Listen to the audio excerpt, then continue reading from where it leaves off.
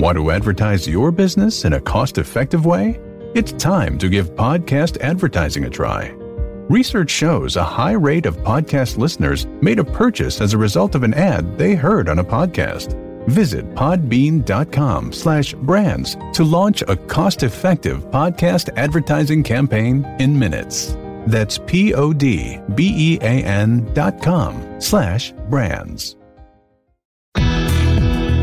Welcome to Y'all-itics, the home of cold beer and hot takes on Texas politics. Hey there, welcome back. Another episode of Y'all-itics here. And Wheeler, what are you drinking, man? We were told to get to this a little quicker than we normally do because we jawboned for a little too long, evidently. Oh, who told us that? Oh, you didn't get the memo?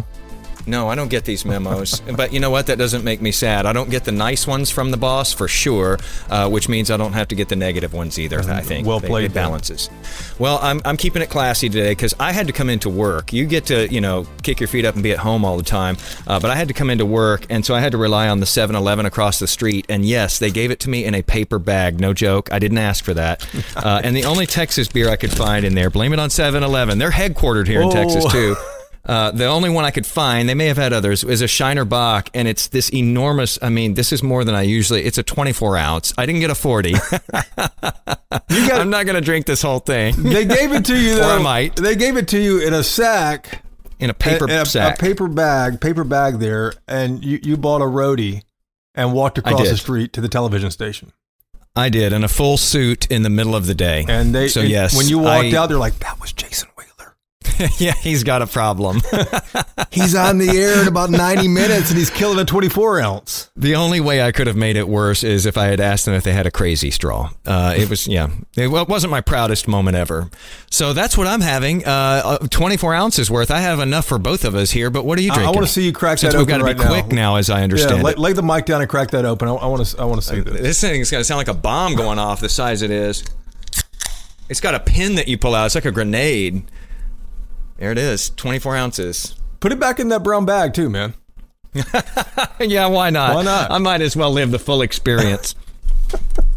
I'm going to do that. What are you having? I'm having because I think I'm going too long here, and I am afraid I'll be included on that next email thread. Yeah, you probably will be. I'll make sure you get the memo.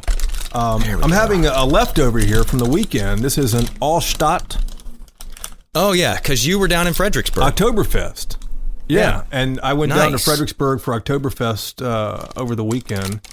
Good little getaway. I didn't have Absolutely. as much as the professionals that I went with.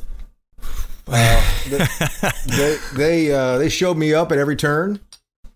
Did they have more than I'm having here today? No, I think you're doing a lot there. You're doing a lot of damage right there, but. Yeah, it's called a Shiner Big Boy, a whole lot of cold, it says at the top of the can here. And yes, I am keeping it in the sack. Now, how is that one? That's good. It's it's a Oktoberfest, so it's more like a Märzen beer. I'm sure we'll have somebody of German descent tell me how to pronounce it correctly, but it's rich, dark, malty. I feel like I need to change my life. You're going off to like Fredericksburg and enjoying the hill country and bringing back wonderful samples. And I am tethered to work, only getting out long enough to go across the street to a 7-Eleven to get a beer in a paper sack. A roadie. Something's wrong here. You know what I did, though? I'll say this quickly because we're already over time, I bet. We're way over on this. So I'll tell you briefly. Fredericksburg, I'm sure everyone knows where it is, but just in case you don't, it's just kind of like due west of Austin, about an hour outside of Austin. Normally, I'd hop in the car and run down I-35 from Dallas to drive to. It's about 4.5 hours probably to get there. But the guys I was with said that they're big Waze, W-A-Z-E fans, of which I'm not. My wife loves it, but it always has me like turn left on a residential street to get around something. I'm like, let's just go. Right. But it told us to get in the car in Dallas and drive out towards, like Cisco, halfway to Abilene, and then turn left and go down the back roads. We did that, different. And it was like the same amount of time, which was surprising. But we went through all kinds of cool little towns, Goldthwaite, Priddy, Priddy. Only in Texas. Yeah. Comanche, Goldthwaite, which I just mentioned there, Cherokee, and Llano, Yano, however you want to pronounce it. So I'm always just speeding along down a freeway. You're getting out among the people, like going through towns. Man, it's only like, it's an hour over from Austin straight down, but the topography had already changed, which was nice. Which was really cool. You could see mesas, you could see mountains, you could, you could tell it was different. So it was nice. It was 48 hours down there, but it felt a lot longer than that just because it was a different scene. I'm going to have to remember that route next time I go down there if I ever start living the life like you do. And Waze lets you know, too, about the cops all the way down, too. You'd have to slow down a tad, though. It probably wouldn't work for you running 90 miles an hour down these little state routes. Yeah, because I get to go so fast down 35. We all know what that's like. Back highways. So we better get on to the topic here because we're probably already getting a nasty gram about now. So here's the thing. Here's kind of the cool thing about where I am versus where you are today in the comforts of your own home. I happen to be at the polling site from November of 2020 that was the largest in Dallas County, certainly, but probably in all of North Texas, which happens to be the American Airlines Center where the Mavs play basketball. And it just so happens that today we are still talking about the 2020 election. We're almost a year out now from that election, and we're still talking about not just the election, but the actual vote count. So, yeah, if you're keeping track of this, Arizona just finished its independent audit of its election. It found no fraud. And now Texas is starting up its own. It's a sampling more than a full audit. But let me walk you through why this is going on. On the 23rd of September, at 10:56 in the morning, I get all these fundraising emails from all types of candidates and campaigns, et cetera, from school board all the way up to president. But at 10:20, September 23rd at 10:56 in the morning, we get a campaign letter from Donald Trump, his Save America PAC, and it says, "Dear Governor Abbott, despite my big win in Texas, I hear that Texans want an election audit." And he goes on to say that we got to have one in Texas, that Texans are demanding it. And you know what happened? Let me pull the next one up here. That was at 10:56 that morning.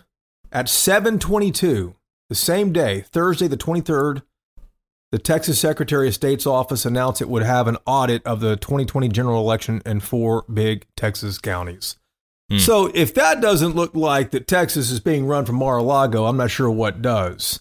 But no, Jason. Governor Abbott came out after that and said, "Oh, absolutely not. There is no such thing as a Governor Trump.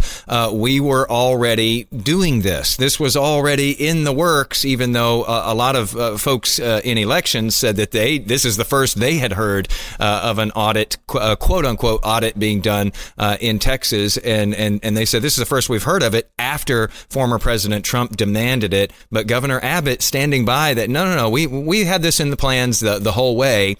And then, a curveball because former President Trump came back for more. He did come back for more. And what's interesting about this whole thing is that Republicans in Texas aren't quite sure how to read this thing because Republicans won this state in November of 2020. The Texas Democrats thought they might be able to get a majority in the state house for the first time in 20 years. It didn't happen. Donald Trump won this state. Republicans had a clean sweep. And in fact, the top staff at the Texas Democratic Party turned over because of the results of this. So Republicans aren't quite sure how to read this thing.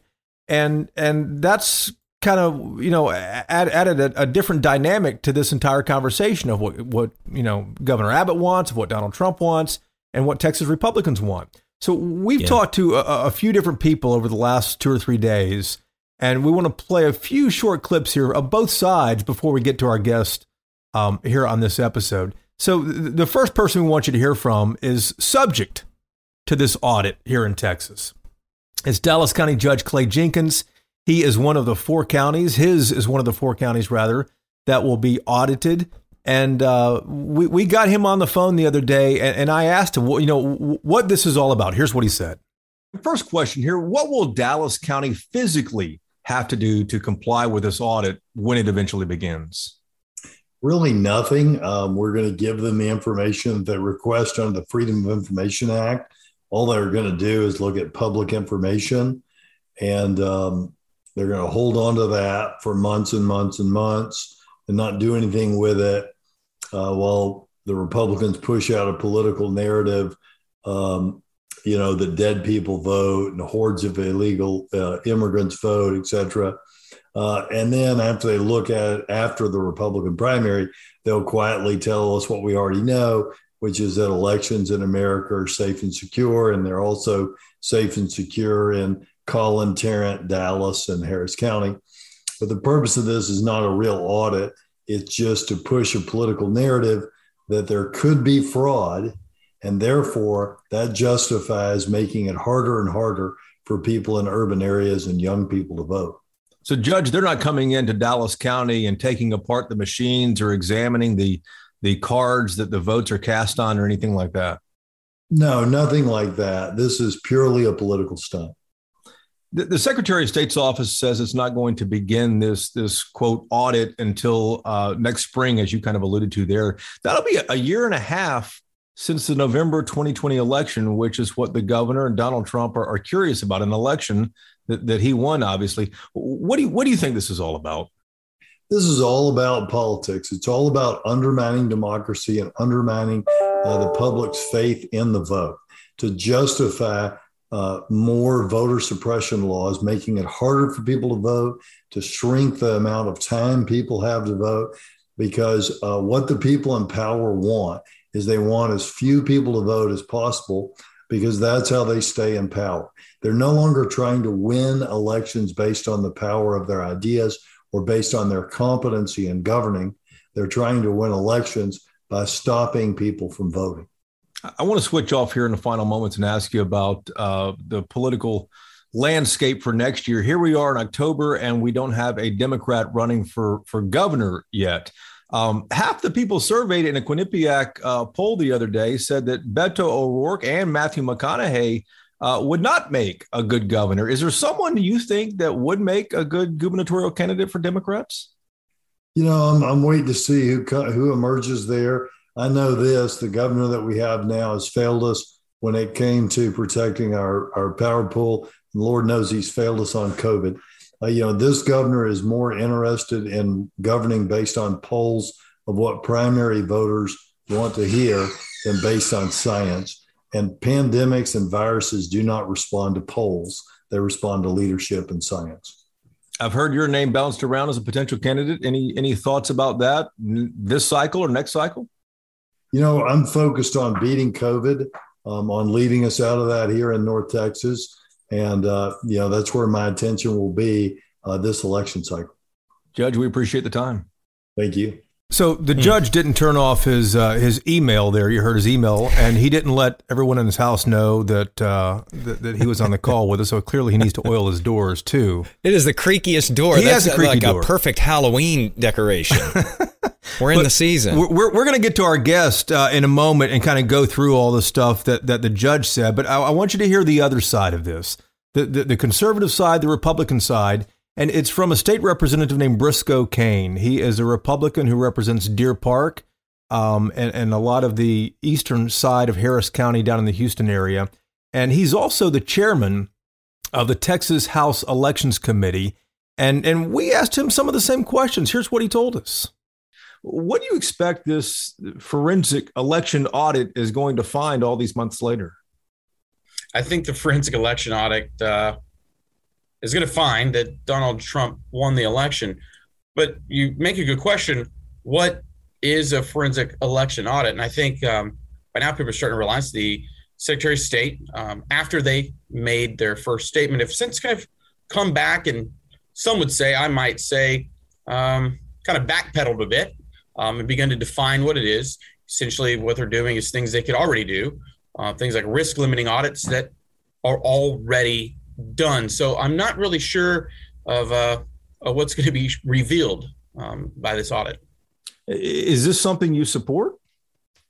Absolutely. I of course support auditing our elections, not because I believe it would change the outcomes or something, but I do believe, and especially from some polling I've seen and from testimony I've received in the House Elections Committee, that people have doubts about their elections from both sides of things. And I think the more we can give people faith in their elections, the more likely they are to participate. There are some on the other side who say the whole idea of running an election audit, a forensic audit all these months later just kind of undermines the credibility of our system. What do you think about that comment? It's a hard thing to believe if having an audit that you trust in somehow undermines the credibility of the system. I don't know. Now, should one be done anytime? No, I don't think we should go back and always question things. But right now, there may be special circumstances. However, we should be careful on how we do it, depending on what the forensic audit is. For example, if it's a third party that is going into the software and equipment of our voting machines in Texas, right now under our current law, that would decertify those machines. Take Dallas County, for example, or someone up there that spent recently a few $100 million on auto equipment. All of that would have to go in the trash. So when we're talking about expenses, depending on the type of audit that is done, that can be really expensive. And at some point, you could see where you start to get pushback, even from conservatives like myself, where we're going, I'm okay with doing certain sampling sizes, but a full thing of all machines could be around $1 billion price tag. Well, what do you think this audit is going to cost with the 4 counties, Harris and Dallas and Tarrant and Collin? What do you expect that lawmakers will have to set aside for this? I'm sincerely unaware on that one. Some of it's going to depend on, really the cooperation with the counties. And again, some of these audits actually have already been performed by the counties themselves. And so I think it'll probably be pretty efficient. Again, it's going to depend on whether the Secretary of State's doing this really internally or whether they bring any third parties in. But as the code's been set out, the audit that they're doing is something that the counties generally automatically do. And so in a way, I guess we'll be double checking their homework. Yeah, well, let me explore that just for a moment, Mr. Chairman. Some of this has already been done by the counties because it's in statute. Is this a waste of time? Is this politics? What do you think this is? Well, everything under the pink dome, I'd say, is politics. But whether it's a waste of time is another question. I think it actually is valuable. One, it will show us whether we need newer or different laws regarding our auditing systems. It helps test essentially all the tools that are in the toolbox for the Secretary of State's office, gives us an idea of what they can do and maybe their limitations so that the legislature can know whether we need to improve upon it. I think it gives us a reason to discuss things like House Bill 16 or House Bill 17 or Senator Betancourt's audit bills, and to really analyze what exactly, if we were to audit something, how far it should go and what it should look like. Again, there's a lot of words out there, forensic audit and this kind of audit. And so far in state law, we actually don't have those things defined. And that discussion needs to be had. We'll wait and see how this unfolds. Chairman Kane, thank you for the time. Thank you, Jason. And God bless. So, Jason, to get what you alluded to a moment ago, Donald Trump has upped the stakes on this. He says that, let's do a full audit, an entire audit that could cost up to $1 billion, as you heard Chairman Briscoe Kane say there just a moment ago. But that's not what's happening here. Abbott's getting pressure from one of his primary opponents, Don Huffines, to do a full audit. That obviously plays well with the Republicans, the Republican base. Who knows if that's going to happen? Which there is the politics that you were discussing, and interesting quote from him saying that everything that happens under the pink dome is politics. It does bring up too, Jason, there have been a couple of these exercises in other states, and we have actually seen former President Trump lose some votes that he had previously had when they went back and counted again in those exercises. And now it's coming here to Texas, at least in some form. And you do wonder about the chicken and the egg theory there. You kind of got into that a little bit with him, where he was saying that, polls show that, people don't trust the election system. But when you've had months and months and months, we've seen it over the months that more and more Republicans believe that the election was stolen after they've been hearing for months and months and months that the election was stolen. And so then you start going through and doing the audits and so forth, and that's supposed to put that to bed, especially in a state that the former president won, and you wonder, will it be enough to put it to bed, even if it comes out and says, yeah, he won by as much as we thought? Is there still skepticism about the whole process just because people keep hearing that things are going to have to be audited? Yeah, and I doubt it's enough to put it to bed, but our guest on this episode is someone, like all of our guests, much smarter than Jason and I, and we are Thank goodness. Definitely so. We're going to get to him right after this quick break.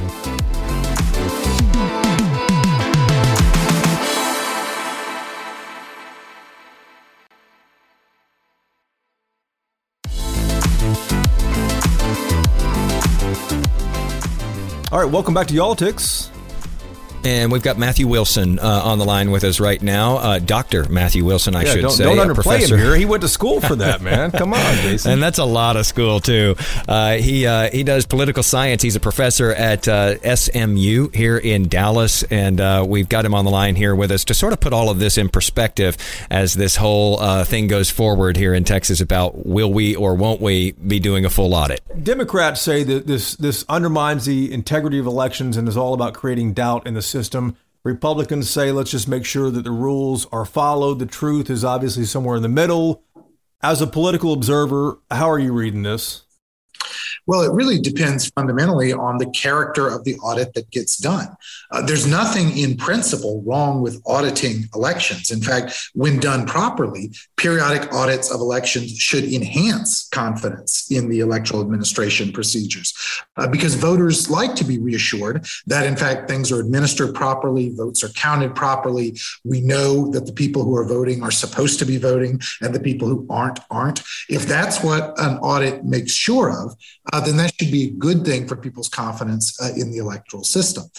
Where it could become problematic is if people exaggerate any sort of findings of irregularities to be some sort of grand conspiracy theory or mass fraud or overstate the case of whatever comes out of the audit. Because almost certainly an audit is going to find at least isolated irregularities or things that should be cleaned up.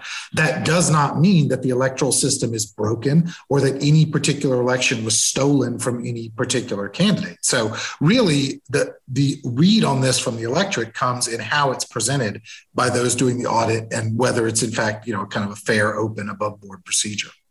Dr. Wilson, I've been hearing concerns from some, though, that here we are almost a year out from this 2020 election, and we sort of see this traveling roadshow going around the country demanding audits and recounts, and there are fears that erodes faith in voting, that erodes faith in the process and the officials and democracy itself. Is there a danger from your perspective there of a sort of, as you would, endless election, where we have an election, we count the votes, we recount them for years, maybe all the way up to the next election? Yeah, clearly that's not where we want to go as a democracy, having a kind of perpetual uncertainty and a perpetual reexamination and relitigation of the last election. That definitely undermines faith in the legitimacy of government and definitely is a detriment to democracy. Ideally what we'd like to see is the question of refining and reforming election procedures, auditing any irregularities, to be separated from the question of whether the 2020 election was somehow stolen from Donald Trump. But of course, in our political environment, we can't separate those two things. It's almost impossible to move ahead with any examination of our election procedures and attempts to reform or to create greater transparency in them without somehow lending credence to the idea that Donald Trump is the truly legitimate president of the United States. And it's too bad because in theory, we ought to be able to do the one without suggesting the other, but that's just not the political world we're living in right now. And so therefore, those two things tend to get conflated in the public mind. And to reiterate, just for our listeners, I know everyone probably realizes this, but the Secretary of State at the time in Texas in November of 2020, even the governor of the state of Texas, Greg Abbott, said that there were no irregularities in Texas, that everything was fine in Texas, a Republican-controlled state. Let me go back to the fundraising letter that started all this. Can I add one thing to that? Yeah, please. Yes, sir. I think it's important to note that Republicans did exceptionally well in Texas in 2020. They, in fact, exceeded expectations. So if there was any surprise, it was on the upside for Republicans, where Democrats fell completely flat in their bid to capture state legislative seats, where Trump won the state at the presidential level fairly comfortably, where Republicans performed well in every statewide contest. I mean, this was a year where Republicans enjoyed significant success in Texas electoral politics. So it's a little bit strange for if Republicans are pushing any kind of grievance story with regard. Now, of course, what they'll say is they don't have a specific complaint or charge of, fraudulent outcome in any particular race. They just want to audit the procedures to make sure that going forward, there's full transparency and confidence in the system.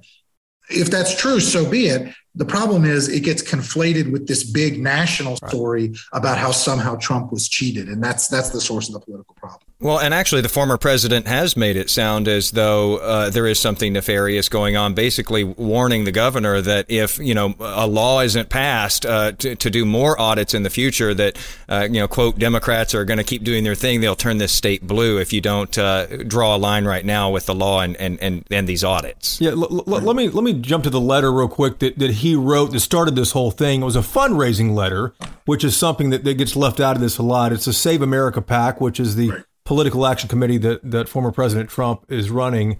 And it's I get a lot of these emails from all sides, but It says, "Dear Governor Abbott, despite my big win in Texas, I hear Texans want an election audit. You know your fellow Texans have big questions about the November 2020 election.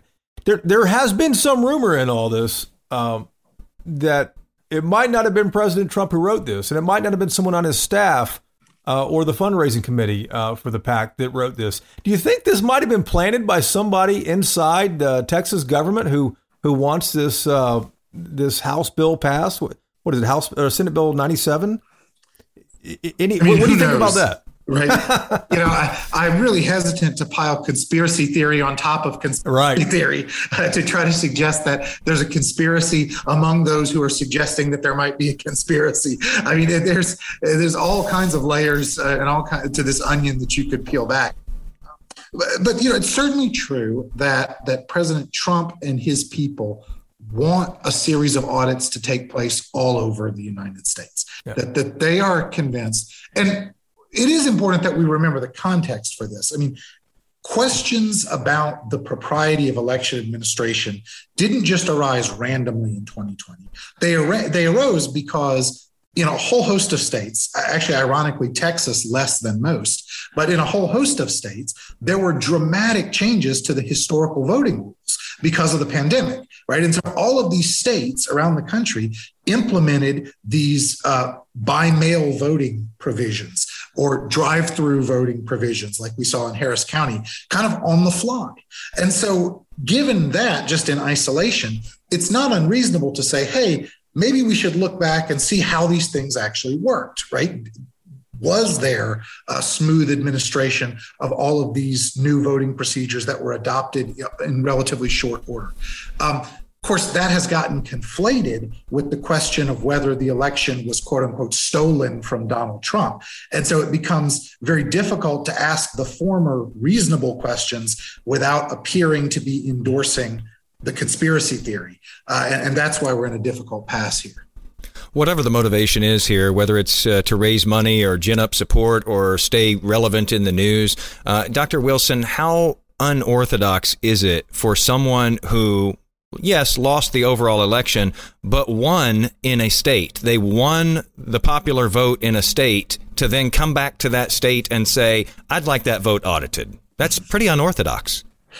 Yeah, and practically can't produce anything. That is, no matter what would come out of a Texas election audit from 2020, it realistically can't do anything to improve President Trump's claims or electoral fortunes. I mean, he won every elector from the state of Texas.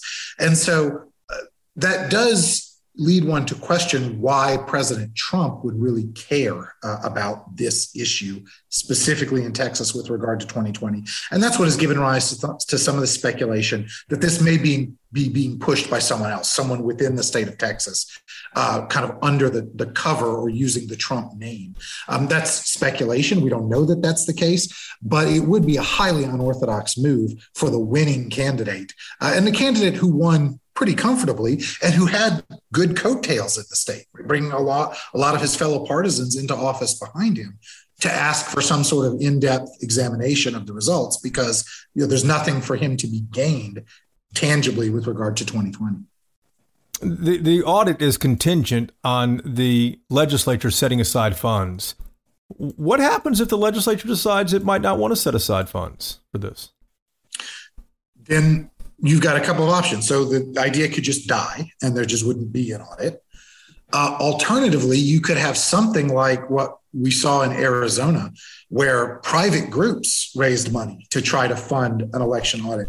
But that gets really dicey because then you start to say, okay, if you've got an audit effort that's being funded by private entities, to what extent should they receive cooperation from state entities? To what extent should private entities be given access to the records that they would need to perform some sort of audit? So it's a very messy process if auditors go the private funding route. Not to mention, if you say you're defending election integrity, it sort of tarnishes that, doesn't it? If you have one side or the other, regardless of who's behind it, paying for that audit and sort of pulling in the people to do the audit. That's right. Because then the next question you would ask is not just who's paying for it, but who are they paying? Who are the people that would be performing the audit? Are they people with a track record of credibility? Are they people that have, nonpartisan, high integrity election monitoring credentials, or are they a partisan outfit? And if they're a partisan outfit that's being paid, that calls into even more question what of any value could be gained out of the audit effort. So right now, as we're having this conversation, the audit is only for 4 counties, 2 Republican counties, Collin County and Tarrant County, and 2 Democratic counties, Dallas County and Harris County. But there is political pressure on Governor Abbott to widen this. Donald Trump has suggested that he should do an entire audit. Don Huffines, who's the former state senator from Dallas, who's running against Governor Abbott in the Republican primary, has really been attacking Abbott on this too. What do you expect to happen? Because it seems like Abbott has caved at every turn. Abbott seems to be surprisingly afraid of a challenge from his right. That is, all of the polling suggests that he would crush Don Huffines or that he would crush Colonel West if they had a Republican primary today. He leads them by margins of 40, 50 points in the polls. And yet he still seems to a certain degree to be running scared of a right-wing challenge. And if that plays true to form, then he would be inclined to agree with some of these pushes for more extensive auditing. I think actually strategically, Abbott should be more concerned about alienating voters in the center, because if he's going to lose next year, and I don't think that he will, let me make clear, I think Greg Abbott is going to be reelected governor. But if he loses, it's much more likely that he's going to lose the general election to Beto O'Rourke or Matthew McConaughey than it is that he's going to lose a primary to Don Huffines. And I think that would be a smarter political calculus, to be thinking about appearing reasonable in the general than to be locking down the right flank. Well, considering that, why in the world is Abbott so concerned? Because I've seen the same polls that show generally that Abbott's underwater, statewide. But in the Republican circles, he still seems popular. And I was talking to a Republican consultant the other day who says that Republican voters don't hold any of this against him. He said that they held the power outages back in January and February against him, but nothing else. So right. I don't understand why the governor is playing into all this. Well, and also, how much more could conservatives really ask from Greg Abbott? I mean, he shepherded through the election reform bill in the state legislature. He signed this very strong pro-life legislation that has made big national news. He has advanced and extended gun rights under his watch. I mean, you go up and down the list and, it's conservative core cause after conservative core cause that Abbott has embraced and championed in the legislative session. It would be very hard for conservatives to put together a realistic, coherent case that Greg Abbott is some sort of rhino. Now, I mean, obviously that's what Don Huffines is going to say, because that's what he has to say, right? That's his only way to try to win in the primary, is to somehow paint Abbott as a kind of wishy-washy centrist who doesn't share conservative values. But given what we've seen transpire in Texas over the last 6 months, that's a really hard case to make. And I think Abbott's got more wiggle room on his right than he seems to believe. Going back to our metaphor, though, does it add another layer to the onion for Governor Abbott here that he may feel like he does need to appease the former president to get support in 2022, but yet there's been a lot of speculation that Governor Abbott may want to make a run for the presidency in 2024. How much does he want to appease former President Trump? Well, that would be the context. These kind of moves would make more sense. That is, if he's really looking at getting reelected governor in 2022, his tacking to the right really does seem like an overkill given the polls that we've been talking about. It would make more sense in the context of contemplating a 2024 run when he has to establish bona fides among national Republicans. And we know that Donald Trump will be a big player in shaping that race one way or another. And certainly that the Trump base will be significant in shaping the outcome of that race. So that potentially explains more than looking to the dynamics of 2022 about why Abbott would be especially keen to appease the Trumpist base. And my last question for you is, over the next few months, as this thing kind of unfolds here, what are you going to be watching for in this? I'll be watching to see whether, in fact, the legislature appropriates funds for this. So we'll see whether there's a desire to actually spend state money to see this done. And then if it is done, whether the results are above board and bipartisan. Who does the examination? What kinds of questions do they ask? What is the tone and tenor of their report? And then whether, in fact, we see any kind of proposals that would genuinely increase transparency or the efficiency of electoral administration in these counties. Like I said, it is possible to do an audit that is smart, that is fair, and that actually improves electoral administration. It's also possible to do an audit that's a sham and a partisan clown show. And I would certainly hope that if this audit goes forward, that it's the former rather than the latter. And that's what I would be looking for. My last question is a little bit longer term focused. Is this going to be, Professor Wilson, is this going to be our new normal? Is this what we're going to see after these big elections, when, especially if it's close, where one side is going to question it and just continue to ask for recounts and audits, and there will be a loss of faith among at least half of the electorate? Is this what we're in for going forward? Well, that's what I fear, because it's been a trend that's been percolating through our politics really going back to 2000.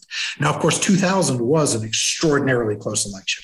And you could understand why people questioned aspects of the outcome there, since we were talking about 527 votes in one state that determined the electoral outcome.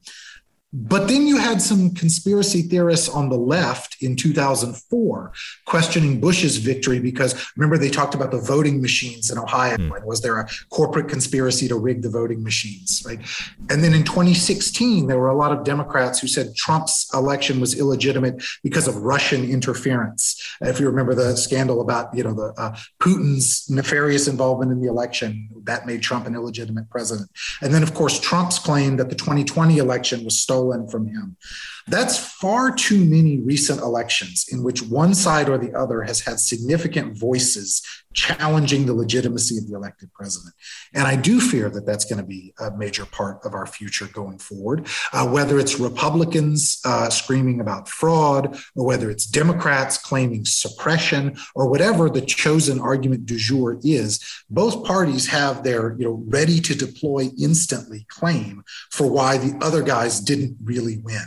And that's not a healthy state for our democracy to be in. I was going to ask you whether, is that any more than hot air, do you think, or is that something that could really be destabilizing?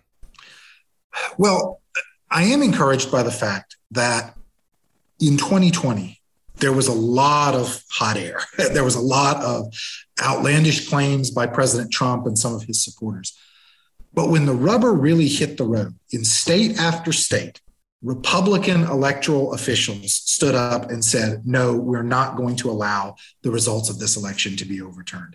And Republicans, whether we're talking about local election officials or governors or secretaries of state or state legislators in Georgia, in Arizona, in Michigan, in Pennsylvania, these Republicans stood up and said, no, we are going to, and all the way up through, by the way, including the Vice President of the United States, Mike Pence, who refused pressure to try to, gum up the works in Washington, D.C. during the electoral certification. So in the face of Trump's push, the Republican system, time and time again in 2020, held firm. And members of his own party said, no, we have to have an authentically democratic process here, and we're not going to subvert that. But of course, since then, we've seen this campaign in different places around the country to move out those nonpartisan actors who oversee elections and replace them with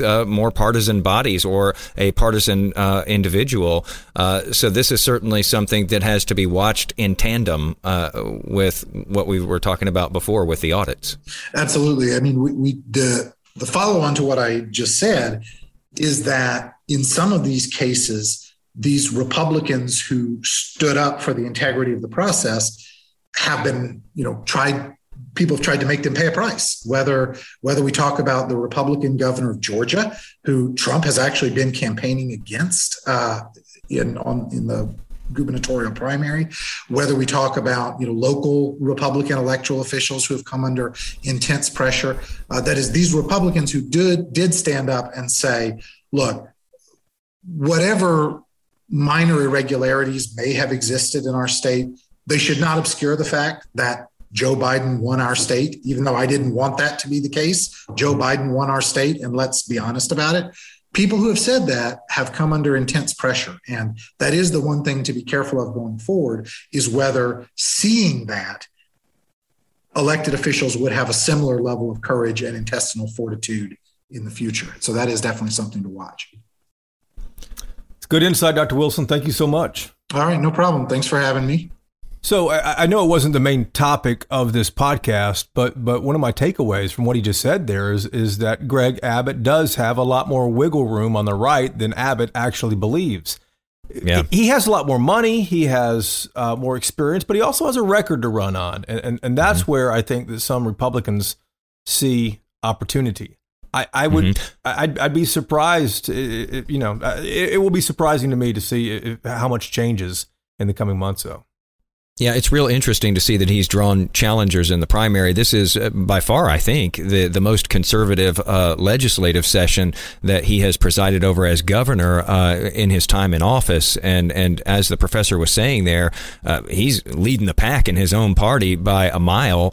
So why feel the need to keep looking back and listening or looking at what they're saying? But everybody does it their own way, and so here we go. Governor Abbott has a choice to make, about this demand from the former president that, maybe more needs to be done here to look at what happened in 2020. And at the end of the day, when you zoom out from this, Dr. Wilson from SMU agreed with something you said, that this is what we are in for going forward. And he cited back the 2000 election, which we all remember, and then 2004, when the left again in 2004 was upset about the outcome of that, like they were in 2000. In 2016, there were issues, and now again in 2020, there are issues from the right where they're raising objections, despite everyone saying that it was a free and fair election. Even Bill Barr, who was a former attorney general for President Trump at the time as well. So might we see these elections that just go on and on and on until the next election? No off season anymore. Woo! That's good for a political podcast, though, huh? That makes you need a 24-ounce beer. How much do you have left, man? Are you done with it? I have about 21 ounces left. It got warm. All right, well, we need to let you guys go so Wheeler can down the rest of this thing here. Thanks for listening, as always. We'll talk to you again next week.